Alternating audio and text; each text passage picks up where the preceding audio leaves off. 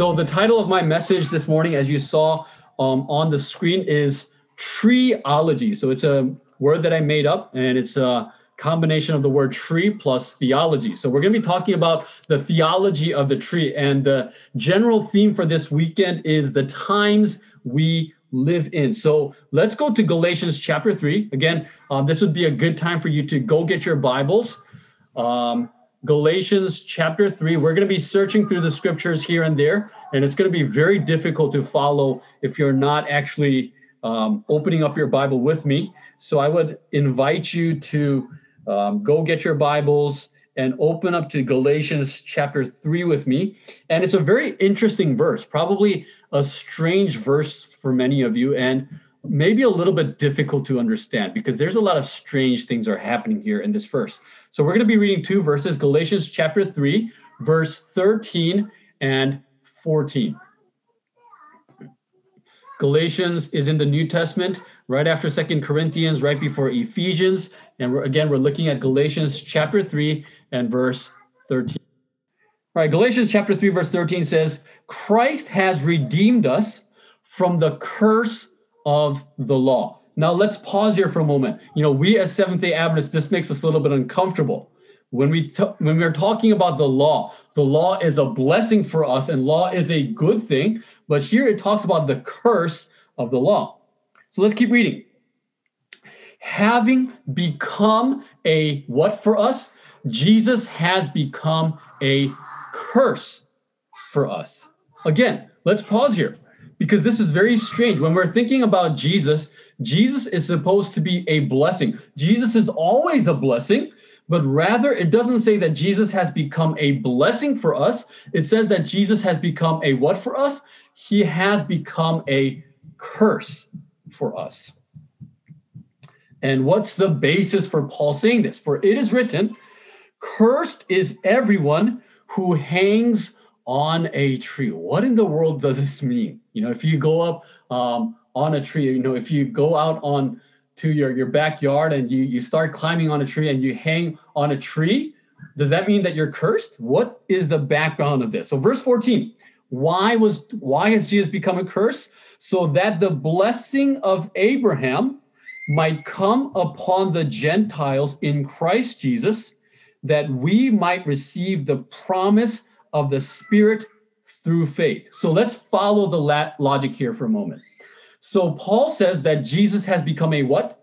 He has become a curse. And how do we know that? Because Jesus was hanging on a tree. Why did Jesus become a curse? So that we could be blessed. So that's the logic that we're following here. So keep your bookmarks in Galatians 3, and we're going to go to Deuteronomy 21. Deuteronomy is the fifth book in the Bible. Deuteronomy is the fifth book right before Joshua, right after Numbers. Deuteronomy chapter 21 and verse 22 and 23. And it gives us the reason why someone who is hanging on a tree is cursed by God.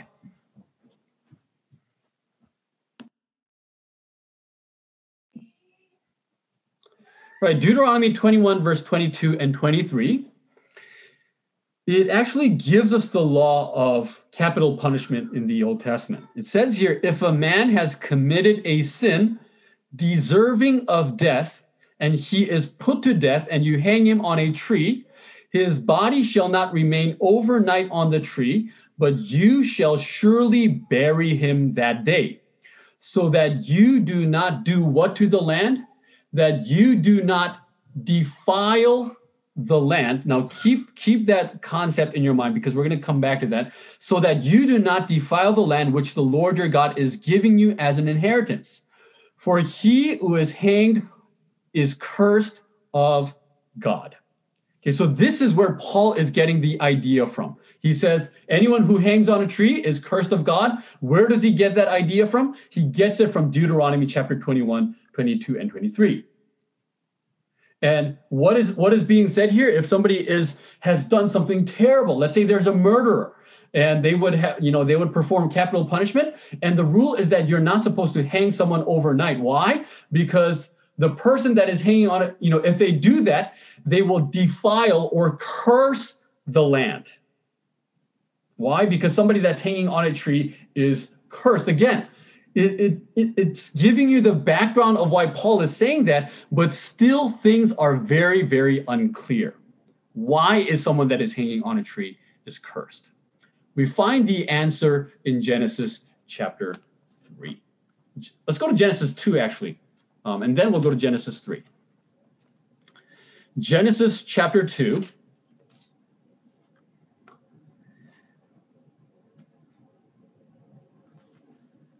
And verse 16. Now, God creates Adam and Eve. No, at this point, God has created only Adam at this point. And it says here, and the Lord God commanded the man, saying, of every tree of the garden you may freely eat. How do you eat? It says, you freely eat. Okay. But of the tree of the knowledge of good and evil you shall not eat, for in the day you eat of it, you shall surely, what happens? You shall surely die.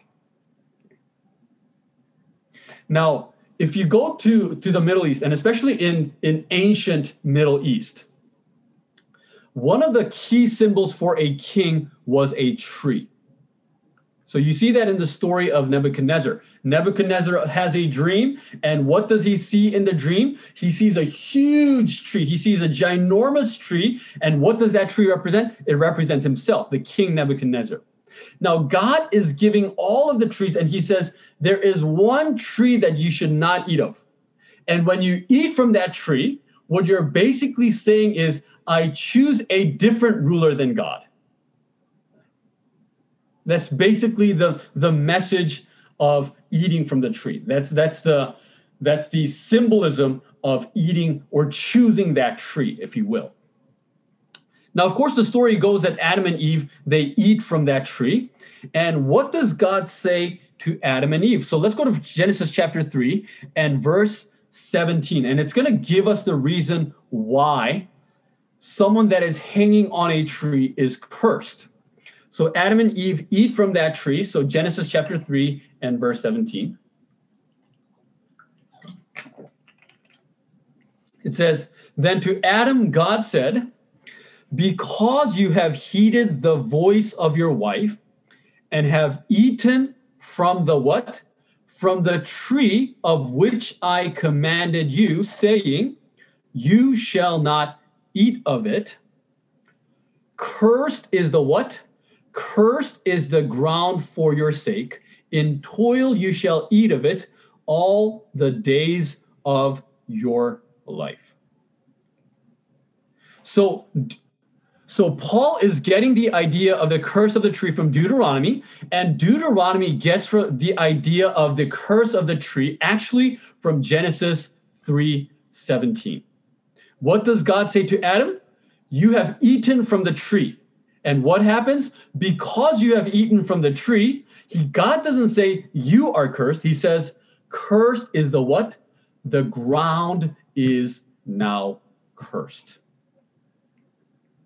Okay, that's a strange logic, but stay with me for a moment. Why would the ground be cursed when Adam ate from the tree? The word man in Hebrew is a word that all of you know. Even the youngest among you probably know this. Even a 3-year-old knows the Hebrew word for man, and it's the word Adam. Okay. Now, the word Adam comes from the word ground, which is Adamah. So Adam literally just means ground person. That's what Adam basically means. Adamah is ground, and Adam is man, and man is from the ground. So God just names him, that's Adam. That's a ground person.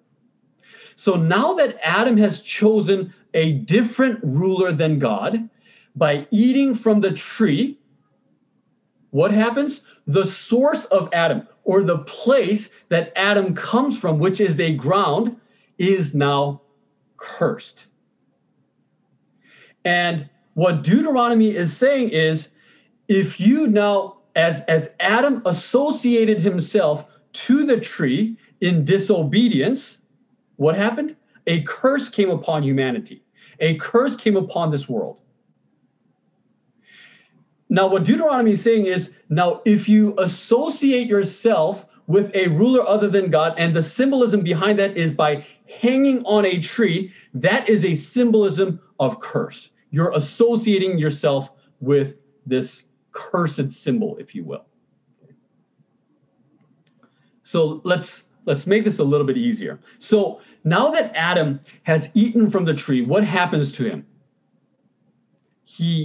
What is the emotion that they experience? They feel shame. Why do they feel shameful? Right after eating from the tree, Adam looks down and he recognizes that he's naked. Eve looks down and she recognizes that she's naked and her husband is naked. You know, one of the more common nightmares that I had growing up, the nightmare that I have these days is, you know, I'm standing in front of my church and I don't have a sermon to preach. That's the more common nightmare that I have these days. But when I was growing up, one of the more common nightmares that I used to have was, you know, I would pack up my backpack and I would go to school and I would be, you know, having a good time at school, and I would all of a sudden realize, I looked down, I'm not wearing my pants. I forgot to wear my pants going to school. That's an embarrassing thing, right? And that's the emotion that Adam and Eve is experiencing because of eating from the tree. Now, as human beings commit that sin, the world gets deeper and deeper and deeper into sin, and the world gets into a greater and greater mess. And God decides, you know what? I think I should start over again. I should press a reset button on humanity because, you know, if we continue on this pattern, nobody's going to be saved. So what does God do? God sends a flood, and God kind of, in a sense, he presses the reset button, and Noah, he goes in the ark and his family comes out. What's the first sin that human beings commit after that? What's the first terrible thing that happens after coming out of the ark? After God presses the reset button. The first terrible thing that happens is Noah eats from the fruit of the tree. And what happens to him? He becomes naked. We saw that before, right? Adam and Eve, they eat from the fruit of the tree and they become naked. Likewise, Noah, what does he do? He eats from the fruit of the tree. Rather, in that case, he drinks wine from the grape that comes from the grapevine. And what happens to him? He becomes naked and he experiences shame. So what does this have anything to do with the times that we live in? Now, what I'm going to argue in my sermon today is that Jesus takes upon every curse of the humanity, and what he does is he turns it into a blessing. Let's see how he does that, okay? So let's come back to Genesis chapter 3 now, and let's look at the curse that he pronounces to Adam. Genesis chapter 3, verse 17 to 19. Okay. It says, "Then to Adam Jesus said, because you have heeded the voice of your wife and have eaten from the tree of which I commanded you, saying, you shall not eat of it. Cursed is the ground for your sake. In toil you shall eat of it all the days of your life. Both thorns and thistles it shall bring forth for you, and you shall eat what? You shall eat the herb of the field. In the sweat of your face you shall eat what? You shall eat bread. Till you return to the what? Till you return to the ground, for out of it you were taken, for dust you are, and to dust you shall return. Now, there are several things that God says to Adam. He says, you're going to return to the ground. That means you're going to die. He says, you're going to eat bread with sweat on your face. He says that the earth is going to give you thorns and thistles. Now, before sin, none of those things happened.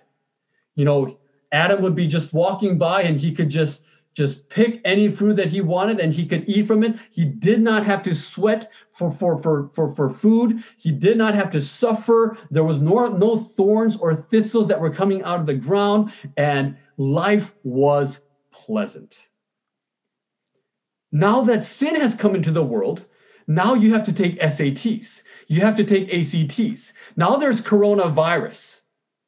This morning, I just got a call from a member that her father is headed to the hospital because of coronavirus, and he's having a hard time breathing. Because of sin that comes into this world, now we have to deal with these things. So keep your bookmark here, and let's go to Luke chapter 22. Luke chapter 22.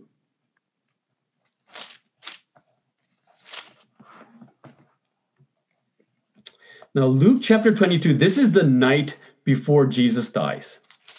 And let's see what happens before the night before Jesus dies. Luke chapter 22, verse 39. If anyone of you has the King James Version or the New King James Version, the title of that section probably says, The Prayer in the Where? The Prayer in the Garden. Okay. Keep that in mind. Now, Jesus is now praying in the garden, and let's see what happens to him. Verse 44. And being in what? Being in agony, Jesus prayed more earnestly. Then what happens to him? Then his sweat became like great drops of blood falling down to the ground. Okay, what does this have to do with Genesis? Now, what you're going to see is that there's a lot of similarities, a lot of parallels between the curse of Adam and what is happening here with Jesus. Where is Jesus at? He's at the garden. Where did Adam and Eve receive the word of God? They were in a garden. What did Jesus eat that night? Just a few verses earlier, Jesus has the Last Supper with his disciples. And what do they have? They have bread and wine, bread and grape juice. And what happens to Jesus? Jesus is praying. And before he prays, he tells the disciples, do not fall into temptation. In Genesis, Adam and Eve, they have fallen into temptation. In Genesis, Jesus said that that in the sweat of your face, you will eat bread. Jesus ate bread that night, and what happens? In verse 44, and being in agony, Jesus prayed more earnestly that his sweat became like great drops of blood. In Genesis, Jesus told Adam, you are going to return to the ground. In Luke, what happens to the sweat? The sweat falls down to the ground. What's happening in Luke is that Jesus is taking upon the curse that was supposed to be meant for Adam. What was supposed to be meant for humanity, Jesus is taking the curse upon himself, but in a greater degree. Now, we see this happening in greater detail in the Gospel of John. I'm going to share my screen here with you. And Pastor Tim, if you can make me co-host and allow me to share my screen, please. Thank you. Let's go to John chapter 18. And we're going to compare John 18 and 19 with Genesis chapter 3, because there are so many similarities that are happening here. And what you're going to see is that when Jesus is crucified on the cross, he takes upon the curse of humanity upon himself, and he turns that into a tremendous blessing. And let's see how he does that. So it says, when Jesus had spoken these words, Jesus went out with his disciples over the brook Kidron, where there was a what? A garden. Then Judas, having received a detachment of troops and officers from the chief priests and Pharisees, came there with lanterns, torches, and weapons. What happens in Genesis 3:18?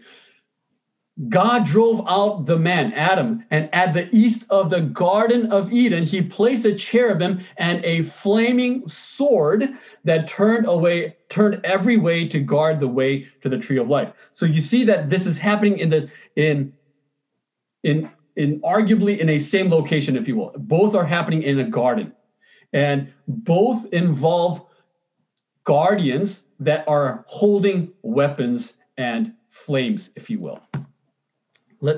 That's a very small similarity, but what we're going to see is there are similarities after similarities. Okay, John chapter 19, verse 2. And the soldiers twisted a crown of what? Crown of thorns and put it on his head. What did God say to Adam? Genesis 3:18. Thorns and thistles the ground shall bring forth for you. I don't know if there's any one of you who does gardening. We have a very small garden in our backyard, and sometimes the land would give out thistles, and it's a terrible thing. But it's not, it doesn't kill me or anything. It doesn't give me excruciating pain or anything. But whereas my land gives me some thistles and some pains, Jesus now puts a crown of thorns on his head, and it is being crushed into his head. So whatever curse that humanity experiencing, Jesus is taking that curse upon himself, and it's a million times more curseful or painful, if you will. Let's keep reading. John chapter 19, verse 5. Pilate says to the people who have gathered to kill Jesus, Pilate says, behold, the man. Genesis 3:22. Then the Lord God said, behold, the man. John 19, verse 7. The Jews answered him, we have a law, and according to that law, he ought to die because he has made himself the Son of God. Genesis 3:22. God is speaking. Then the Lord God said, behold, the man has become like one of us. Man has become like God. John 19, verse 8 says, when Pilate heard this statement, he was even more afraid. Genesis 3:10, and he said, I heard the sound of you in the garden, and I was afraid. John 19:9, Pilate said to Jesus, where are you from? Genesis 3:9, but the Lord God called to the man and said to him, where are you? John 19:23, when the soldiers had crucified Jesus, they took his garments and divided them into 4 parts, 1 part for each soldier, also his tunic. Genesis 3:21, and the Lord God made for Adam and for his wife garments of skins and clothed them. John 19:29, a jar full of sour wine stood there, so they put a sponge full of the sour wine on a hyssop branch and held it to his mouth. Genesis 3:18, and you shall eat the herbs of the field. Hyssop is considered to be a kind of herb. Genesis 19, verse 30, when Jesus had received the sour wine, he said, it is finished. Genesis 2:2, and on the 7th day, God finished his work that he had done. So you see what John is doing here. He's taking the story of Genesis 3, he's taking the curse of Genesis 3, and he's transferring it upon Jesus that is on the cross. Jesus is taking every single curse that humanity was to experience, and he was taking it upon himself as he is going upon the cross. Adam, when he ate from the tree of the fruit of the tree, what happens to him? He becomes naked. When Noah eats from the fruit of the tree, what happens to him? He becomes naked. And as Jesus ascends upon this tree, or this cross rather, what was his condition? He had become naked. He takes upon the shame of humanity. He takes upon every curse of humanity, and he becomes completely naked, completely vulnerable to every pain and every curse. And there he is, having become a curse for you and me. John 19, verse 34, but one of his soldiers pierced his side with a spear, and immediately blood and water came out. Now, blood and water in the book of John represents life. In John 4:14, it says, if you eat of this water, if you drink this water, that you have life. In John chapter 6, it talks about the blood giving life. Now, in Genesis 2, verse 21, what happened? So the Lord God caused a deep sleep to fall upon the man, and while he slept, took one of his ribs and closed up its place with flesh. Now, when Jesus dies, his side is pierced and life comes out of it. When Adam is put to sleep, what happens? God pierces his side, takes one of his ribs, and what does God create out of that rib? He creates Eve. And the word Eve literally means life. John 20, verse 1. Now on the first day of the week, Mary Magdalene came to the tomb early while it was still dark. Genesis 1:2. The earth was without form and void, and darkness was on the face of the deep. God called the light day, and the darkness he called night. So the evening and the morning were the first day. So again and again, there's this pattern that John wants us to see. He's wanting us to see that Jesus he's taking the curse, he's taking it upon himself, and what he's doing, he's reversing the curse on the tree. Let's look at one more verse in John. John 20, verse 22. And when Jesus had said this, he appeared to the disciples after his resurrection. And what does he do? What's the first thing that he does to the disciples? He breathes on them and says to them, receive the Holy Spirit. Does this ring a bell? Genesis 2:7. Then the Lord God formed the man of the dust from the ground. And what does he do? He breathes into his nostrils the breath of life, and the man became a living creature. So you don't have to remember all the details here, but the point that I'm trying to drive home is that when Jesus was dying, he takes every curseful or painful experience of humanity upon himself. And this tree was supposed to be a tree of curse. Because every man who hangs on a tree, what happens to him? He is cursed.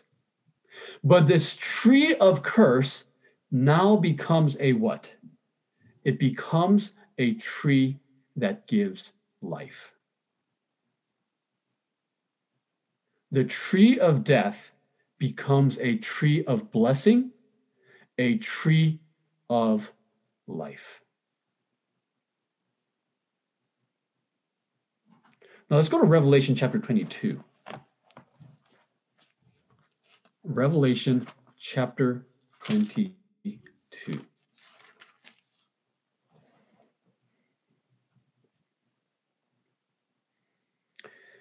Revelation chapter 22 and verse 1 and 2. It says, and he showed me a pure river of water of life. So let me give you a little background of what's happening here.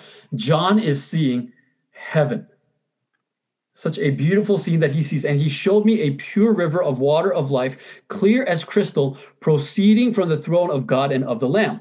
In the middle of its street and on either side of the river was the what?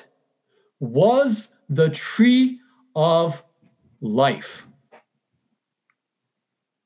which bore 12 fruits, each tree yielding its fruit every month. The leaves of the tree were for the healing of the nations. Now, I want you to look at verse 2 again. And there's something very strange in verse 2. I want you to look at verse 2 and tell me what is something that is very strange in verse 2. I'll read it again. In the middle of its street, on either side of the river, was the tree of life. There's something strange there. Anybody noticed what's strange?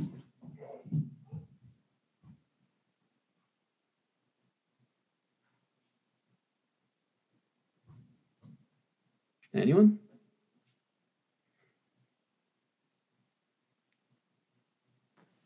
Okay, Nathan. Oh, there you go. Nathan writes, either side is suggesting there are two of them. Okay. But how many tree of life is there? It doesn't say the trees of life, it says the tree of life. Then how can there be one tree, but it's on either side? Has anyone thought about that? There's one tree, but this tree is on either side. Now, in the Garden of Eden, if you go to the center of the Garden of Eden, after God created the Garden of Eden, in the center, there were two trees. There was a tree of life and the tree of the garden, the tree of life and the tree of the knowledge of good and evil. So Johanna Yoon writes, the river flows through the center of the tree. So I want to share my screen just one more time. And let's look at early writings, page 17. So Ellen White is taken, she's taken to heaven in a vision. And this is what she sees in heaven. Here we saw the tree of life and the throne of God. Out of the throne came a pure river of water. And on either side of the river was the tree of life. That's what Revelation says. On one side of the river was a trunk of a tree and a trunk on the other side of the river, both of pure, transparent gold. At first, I thought I saw two trees. I looked again and saw that they were united at the top into one tree.